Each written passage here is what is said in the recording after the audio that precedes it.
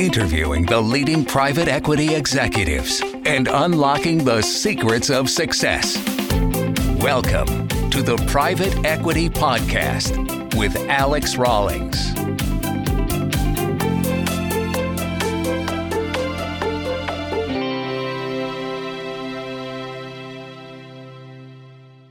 Hello, everybody, and welcome back to the Raw Selection Private Equity Podcast. Joining us today is Ryan Schlitt, CEO of Avidity Advisors, an alternative advisory firm operating out of the US, UK, and Germany. Welcome, and thank you very much for sharing your insights with us, Ryan. Thanks, Alex. It's great to be on. I appreciate you having me on. My pleasure. So as is customary, if you could give us a 60 to 90-second breakdown of you, please. Yeah. So for me, I've spent 23 years in alternative advisory, dating back to a short stint at DLJ in their private fund group before we were consumed at Credit Suisse, into their private fund group, and spent 19 years with that team, ranging from responsibilities early on the project management side, GP origination, due diligence underwrites, some secondary activity back when you had to burn CDs and you had no data rooms. So an interesting path for a young analyst to spend his nights on. And later took up the sales bag and went down to Dallas, Texas to learn the business of interfacing with the institutional LPs and the family offices that were investing in the alternative investment complex overall. And later went into some different roles within the group itself, and ultimately had one of those decisions you have to make, a fork in the road, and decided to be an entrepreneur and set up a new firm, which has become Avidity Advisors, with a like-minded group of partners. It's been a wonderful journey to date, and we can spend some more time on it. But the idea was to be an alternative advisory and an alternative investment bank, where we're banking the general partner, the sponsor overall, and felt like as we look back in the 2000s and 2010s, the sponsor had become one of the most critical clients in finance. But also, if you think about asset management, it had been the tip of the spear of asset management for the last 20 to 30 years in terms of innovation. And I think in terms of asset management, it is the spear for the next 20 to 30 years. And the products that they're producing and the solutions that they're providing to the investment community overall. And we expect a further increase in both assets, but in asset type that they're providing to the investment community overall. And so with Avidity, we wanted to have one client, which is the alternative investment firm and the LPs who invest in the complex globally overall, and how we were thinking about bringing these solutions to them on a regular basis, but includes more than funds, but also includes secondary solutions, includes direct solutions, at times it includes liquidity solutions, whether it be on private and or public opportunities overall. And so with that vision, we white papered the firm. We opened our doors in Jan 10, 2020. So a prescient time with 8 people in one office, a couple months before COVID set in, but proud to say today the firm is 55 people across 4 offices, 3 more regional ones. So today we have 3 lines of business, which is our capital formation, which is our placement suite of services, liquidity solutions, which is our secondaries practice, which includes both LP portfolio trades and also GP solutions, continuation funds, into life solutions, et cetera. And lastly, capital solutions, we're able to provide public and private capital to specific portfolio companies that have it. And so overall, it's around $20 billion that we've advised on over the last kind of 2.5, 3 years that were raised. And we're excited about where we are. The firm certainly is growing, but so is the addressable marketplace, as there are, we believe, around 13,000 plus private equity GPs now in existence across the globe. Interesting. Well, we're definitely going to be starting to talk about fundraising, LP type work. But before we jump into that, Ryan, what's one mistake that you see private equity firms or their portfolio companies making, and what actions would you suggest to correct them? Yeah, Look, I think that a couple things that we see, and this will probably dovetail a little bit into the conversation today, just overall fundraising and what we're seeing in the markets overall. And two items that we've seen recently is this: A, groups coming to market probably too soon. And some of that was on the backs of what transpired coming out of the robust 2021 fundraising cycle post-COVID, and people were deploying capital quite quickly. And what had been a 3 to 4 year fundraising cycle for firms in between fundraisers became 18 months in many instances, or 20 months. And that, I think, put pressure on their LP base, right, from what allocation they had available, how they had paced things in terms of their capital deployment. And I think if you're not fully ready, nearly invested on your current fund, so that you can quickly begin investing capital on behalf of your clients in the fund that you're seeking to raise, plus you've driven the necessary liquidity and or portfolio value creation metrics right to evidence that it's in good shape, and the prior fund before that has real DPI associated with it. And then lastly, just making sure from a strategy standpoint, your existing LPs have been communicated to well in advance, expect you to be in market at that point in time, have the ability and capacity to participate with you early in that raise to help provide confidence in a market today that is more challenged than probably any market we've seen in the last, let's call it 13, 14 years overall. And I think all of these things go back to it being, I had an old boss who used to say, it's not when you start, it's when you finish. And I think he was very right about that, because I think if you do the homework, do the things that you can control up front, then you're more prepared as you enter the fundraising market overall. And we've seen it elongate quite a bit, Alex. The most recent Preqin statistics put it at 20.8 months, I think, roughly 21 months average time that it's taking to raise a private equity fund, which is up meaningfully over the last kind of year and a half, which was at 16 months at that point in time. And by the way, that reporting is measured, and sometimes even by when firms are filing a rate, even in the U.S., by way of example, when they have a first close, we actually expect that the fundraising timelines are taking longer than even reported from the market itself. And so those are the things we think you can control to the best of your abilities.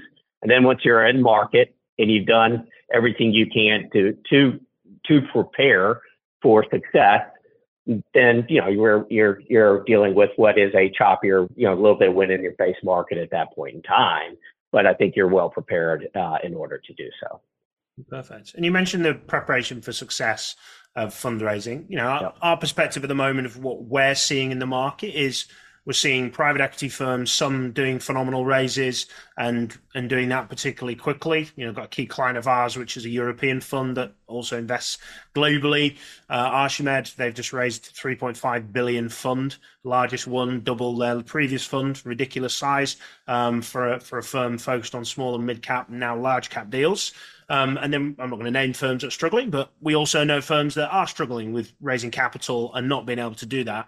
What are some of the things that you say or you see that make a firm good with regards to their process of raising capital and well-prepared firms to achieve a successful fundraise in the 20 months plus or minus, however long that takes?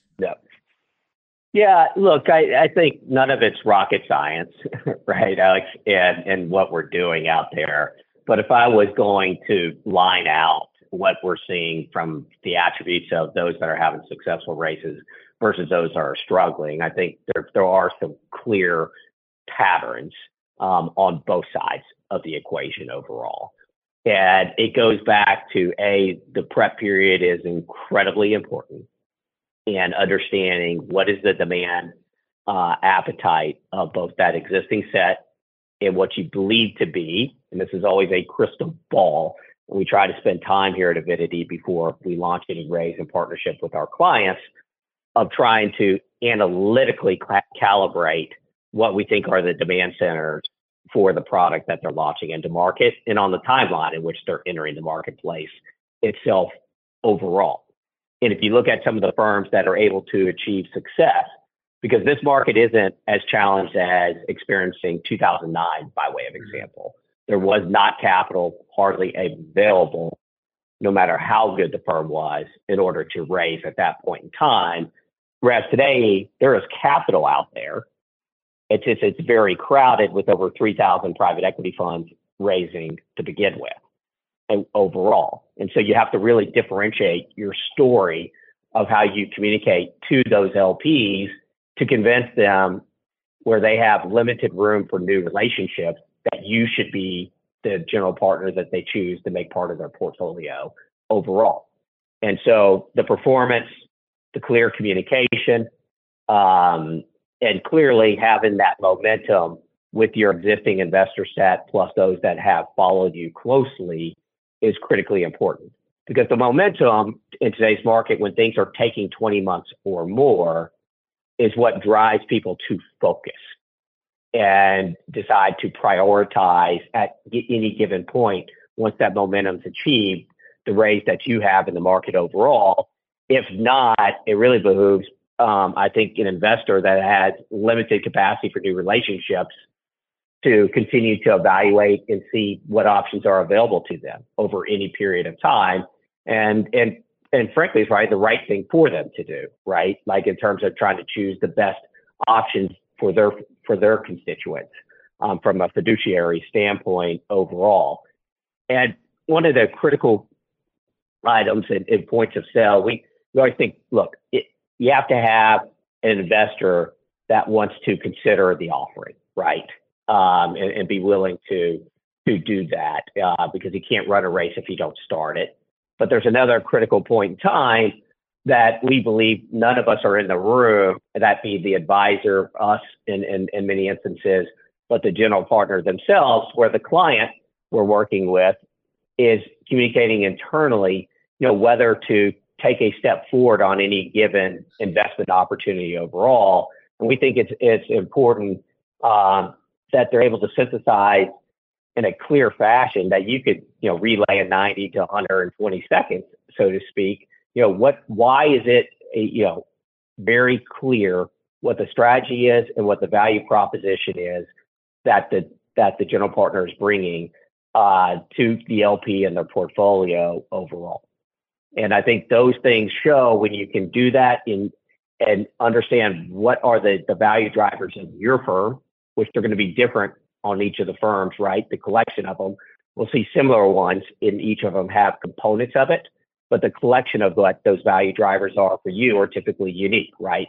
To each given firm overall. And we believe that helps drive that success, with performance obviously trumping, right? The integrity of the investment professionals, et cetera, how they communicate with their LPs.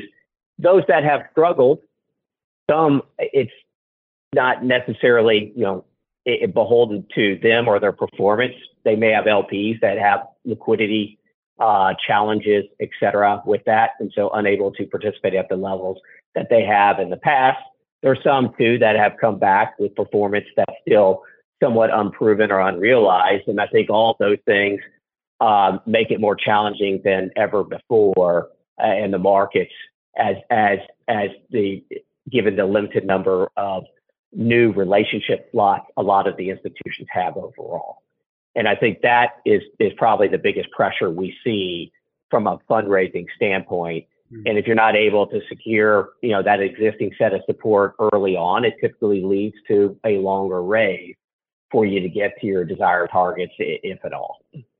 Okay, interesting. And out of interest, how much, because in a simplistic world, you'd probably guess that the majority of the firms that have good performance don't struggle with fundraising. Now, I do know some firms that have struggled with fundraising have got good performance. I know it's not always true, but if we look at percentages, and we don't have to give accurate here, but is the lion's share of the percentage of the success increase percentage of a fundraise, is 60, 70, 80% of that all sat around previous fund performance? Or is there other weightings that you think, do you know what, you need to get this and the fund performance right? Everything's always going to have a heavy weighting on performance. Yeah. But what's your thoughts on that? Sorry to interrupt here. Just a quick note to highlight our new sponsor, Grata. The private equity market is rapidly shifting to a data-driven, proprietary deal sourcing standard. Grata provides the window into over 7 million middle market private companies. Contact Grata so you can access the market first. Request a demo at www.grata.com. Now back to the podcast. Yeah, I think it's a good question. I think it actually is more layered, the answer, than you would expect. And that I think in past markets where we've seen a larger capacity for new relationships from the institutions themselves, that performance was a key kind of metric driver that you're able to drive, a line in and say, yeah, people typically hit this top quartile measure by way of example. And that was very important. And you can see a big drop off in fundraising capacity if the majority of their funds didn't achieve those investment results. What we're seeing in a tighter framework, though, is that from a pattern recognition standpoint, most are achieving first quartile type performance if they're able to increase their fund size and go towards larger targets to begin with. Okay. And then that pattern starts being some other inputs that we're seeing for those that have a higher level of success in the velocity of capital that they're raising and the ultimate size of the capital that they're raising. And some of that has to be with those that have some sector specialization, as that's become, I think, a piece that LPs are utilizing more and more as they're building portfolios. And it makes perfect sense the same as that happened in the public markets as they matured more outside of using ETFs and index funds. But if you're looking at a mature portfolio where you have 150, 200 different GP relationships overall, you have satisfactory, you have good exposure to private equity in general. But then I think our clients are taking a much deeper analysis of their portfolio and saying, do I want more tech services? Do I want more enterprise software? Do we want more healthcare? If it's healthcare, what type of healthcare do they want in order to bring and drive alpha within their portfolios themselves? And so the specialization then leads to them trying to find those GPs that reflect those attributes for their portfolio, with the caveat being they still wanted to make sure it's in that top quartile type of performance parameters. Okay. And how would you describe the current fundraising climate? You said earlier it's not as bad as 2009.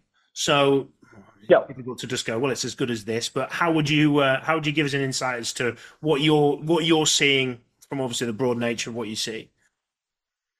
Yeah, look, there are a couple common themes, and I think anyone who's either raising money for their own firm or engages in the services that we do here at Avidity is seeing similar patterns, and that allocations are tight for new relationships overall, especially amongst the institutions.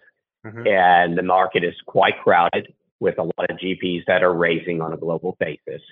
And the fundraising duration, as I touched on earlier, has elongated materially overall for what it takes to get from start to finish. I think if you look at where you go in cycles and where we are in cycles overall, I think you have to look at a kind of deeper kind of how did we get here, Alex? And I think there's some drivers about where we are and now starting to look for kind of some pattern recognition of where we're going, right, for the next kind of 12, 24 months overall. And I believe that 19 was a pretty normal fundraising year in which I think it was pretty open to first-time funds. It was open certainly to well-performing, mature, platforms overall. There wasn't a singular theme that I think was overtaking. Software was becoming enterprise software much more, I think, in vogue in terms of people trying to make sure that they had proper allocations to it. That's both on the LP side, but also on the general partner side of investing in the space if they hadn't in that category in years past, and adding that capability to do so. But if we went into COVID, we had a pause button in March of 2020, and the world had a pause because we didn't know the outcome of what we were facing in many ways. And certainly, I think in terms of investing into private equity funds, alternatives overall, had to wait and see and how did things unfold, both economically, socially, and so on. But the market was quickly flooded with liquidity from the Fed, the central bank, the Bank of Japan, and so on, followed by policy that was providing stimulus so that people who weren't unable to show up to work, right, could support their families in a way of life to get us through, a uncertain time. By the time, though, we rolled into September, the opposite effect had happened in public markets with all the stimulus, and liquidity had become quite hot. And the opposite denominator effect was transpiring within the marketplace itself.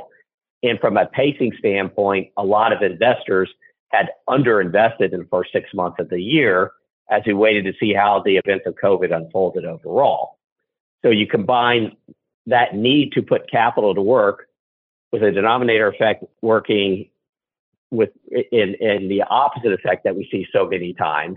Mm-hmm. And then if we look at the deal volume in the second half of the year, technology, as you and I are communicating right now on Zoom, allowed people to fundraise much more efficiently and quickly with each other through the means of Zoom and not having to travel overall. Deals were being done quicker on the M&A side for the same factors, and that you didn't have to see management teams and make as many visits to do it. You could go meet once or twice, but get a lot of work done in this format overall that was quite constructive for it. Then that led to what we saw in a lot of the inputs that we had is that in typically people were investing in the more mature funds at that point. First-time funds became more challenged overall. Probably some of the smaller funds became more challenged overall, not in all cases, but they're probably better said the better known GPs themselves.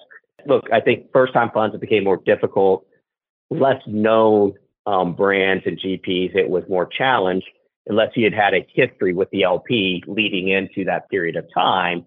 But a tremendous amount of capital we felt like going into the fourth quarter of 2020 was going to be put to work. And also because the GPs were so active on the M&A side of things that they were returning the market much quicker, but distributions were increasing for the LPs, increasing their liquidity once again, that much more to invest back into the space overall. Now, if you look at the fourth quarter of 21, we're seeing a different pattern recognition and speaking with our clients, and that they were speaking of having a very congested re-up calendar going into 22. And that is what we saw. In effect, the first half of 22, fundraising volumes were actually only down 10% overall. So they were not down meaningfully, but in the second half of the year, they dropped like a rock because people had finished re-ups, and that was where their capacity was. And also, a lot of funds returned much quicker at around 18, 20 something months from their last raise. And so we're taking capacity from that existing set that may have otherwise gone to new relationships overall.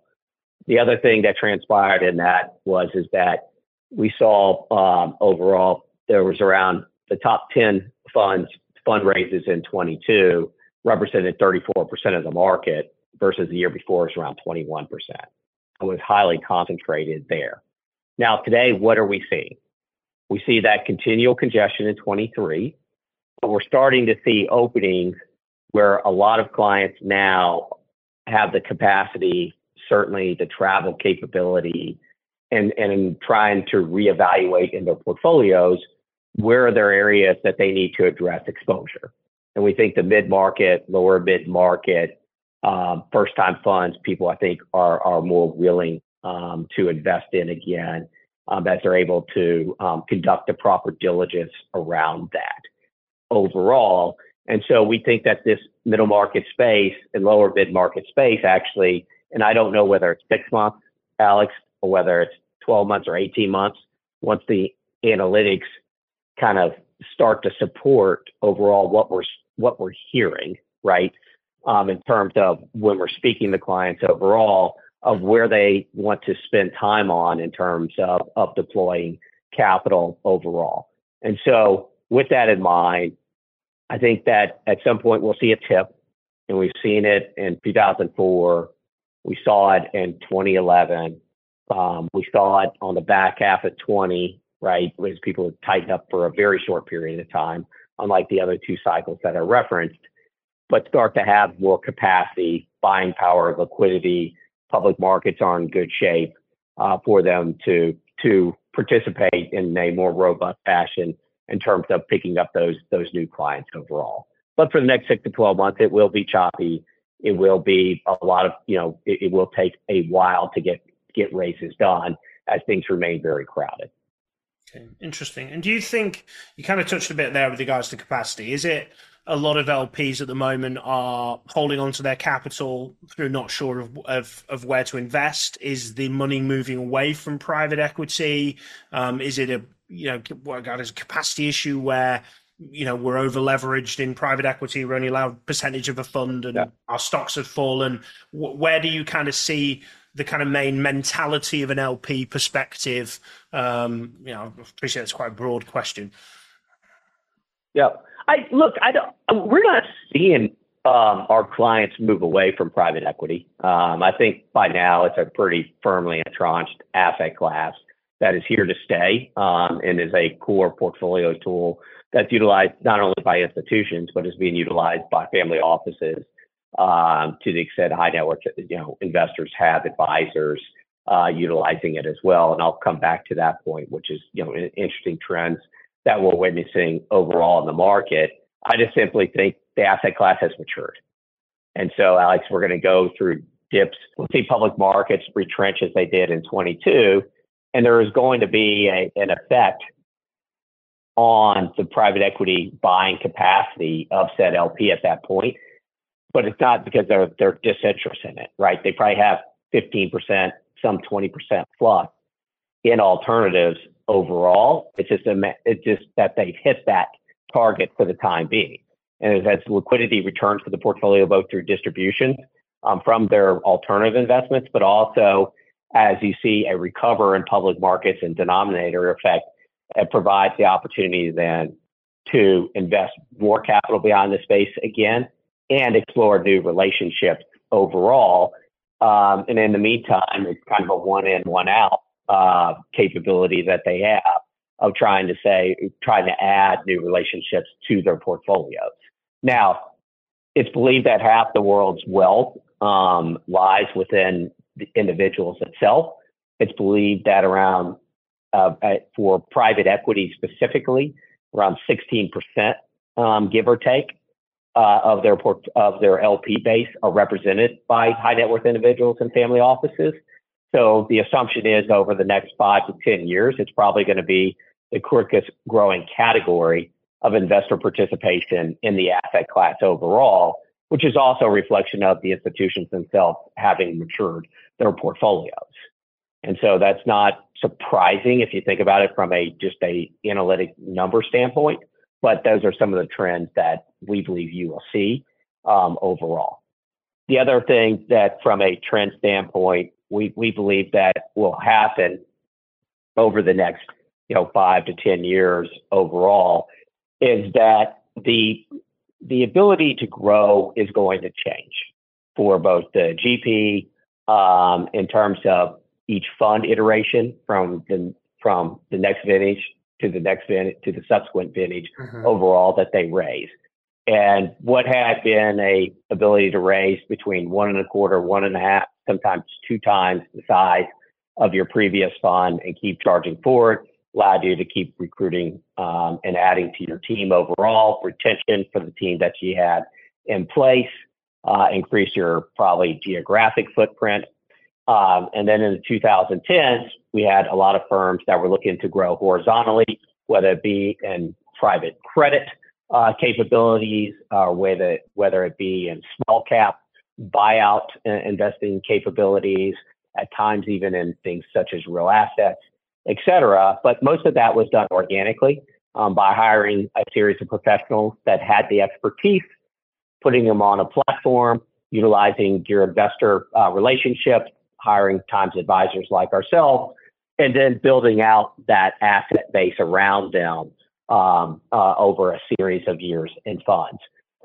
Given that the markets are much more challenged today, the assumption that you will just grow your next iteration and be 1.5 to 1.25 size, sometimes 2 times, is not a given assumption. And in fact, I've had LP clients tell me even as the new up, which is kind of an interesting moniker overall with it. But I think that the reality is that it's difficult to just scale your given flagship primary investment opportunity, strategy. Then also the organic build for the adjacent strategies is more challenged too. And as a result, we think we'll see more consolidation and M&A in the space for groups that are looking to if they're going to go into credit, they may go buy and merge with a manager that has that capability overall, so that they can get to the asset level and the critical scale in a much more efficient manner, and also where there's a lot more risk if you can get there overall in the fundraising markets themselves. Perfect. Well, I appreciate the level of clarity and detail that you've gone into in this conversation on fundraising. Moving to a different topic, what are your influences? What do you read? What do you watch? What do you listen? And what would you recommend that others check out that are podcast listeners? All right. Yeah. No, look, I think from a listening, reading, all those standpoints, I enjoy a lot from a read standpoint. I like a lot of either just straight up nonfiction, but I like historical fiction as well, with the occasional light read spy novel, like a Gray Man or something like that throw into to the mix. I enjoy from a watching standpoint. My wife and I choose a number of shows that we share together. So that when I'm on the road, I can't cheat on them and get ahead into the episodes overall. We like lighthearted things. Shrinking was a great one recently. We enjoyed. Ted Lasso was a really interesting one that we enjoyed overall. I like being active, whether it's running, playing a little bit of tennis here and there with it. But really, the passion is just the family. I have 3 boys, 11, 10. And 6 overall. They're complete swamp donkeys. They are very, very active, and my wife is a saint for it. But with their sports and activity and things, that's where I think my wife and I, spend the majority of our time. On a podcast standpoint, I've enjoyed, a number of different things. I think over the course of time that I've listened to. And I originally started it with TED Talks. Then I went into different historical podcasts just to better understand different periods in time with it. Like from a life standpoint, I enjoy the Smartless podcast in it. I like to listen to The Economist just because you can kind of get the world in 10 minutes, so to speak, and what's transpired that week because I was a political science major in undergrad. And so I like the combination of both what's going on economically, but they keep it up to speed of what's not just going on in U.S. politics, but what's going on around the globe. So I think those are some of the things that I enjoy from a listening standpoint, reading standpoint. I do a lot of reading just from a daily basis, just because it's very interesting to me what's going on, given how many aspects touch our business. And there are some things that are very just easy in general, like the Wall Street Journal, looking on Bloomberg, looking, across, PEI, looking across the different, the blogs that you see each day that keep you informed of deal activity, people movements. But overall, what are our clients seeing beyond private equity?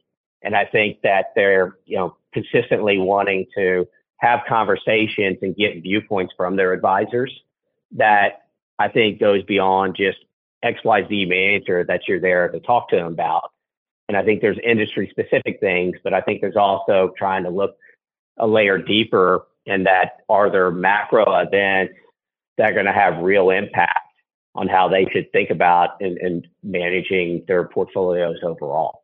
Because certainly, while alternatives is a part of it, they're typically managing, a lot of other pieces at the same time. Excellent. And should anybody wish to reach out to you post this podcast, Ryan, what's the best way for them to do so, please?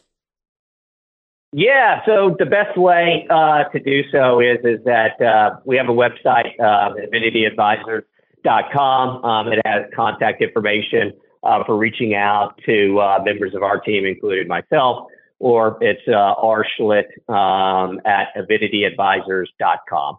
And as I was telling you earlier, Alex, just make sure when you send that one, you include the L in the Schlitt, and I think everyone should be safe.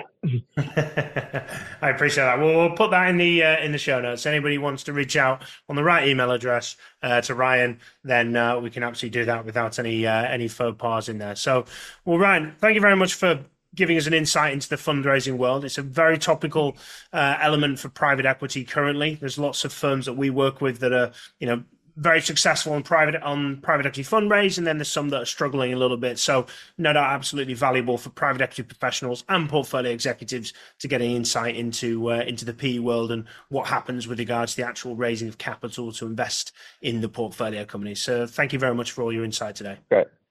Hey, no, thank you very much for having me. I've really enjoyed it, and congrats again on the success of the show. Thank you very much. And as always, thank you very much for those joining us. And of course, should you ever need support with private equity professionals or portfolio executive hiring, please do reach out to us at Raw Selection. If you have not already, please do subscribe to the podcast and you'll be notified of the next one, which comes out every 2 weeks. But till the next time, keep smashing it. And thank you very much for listening. Thank you for listening to the Private Equity Podcast on www.raw-selection.com.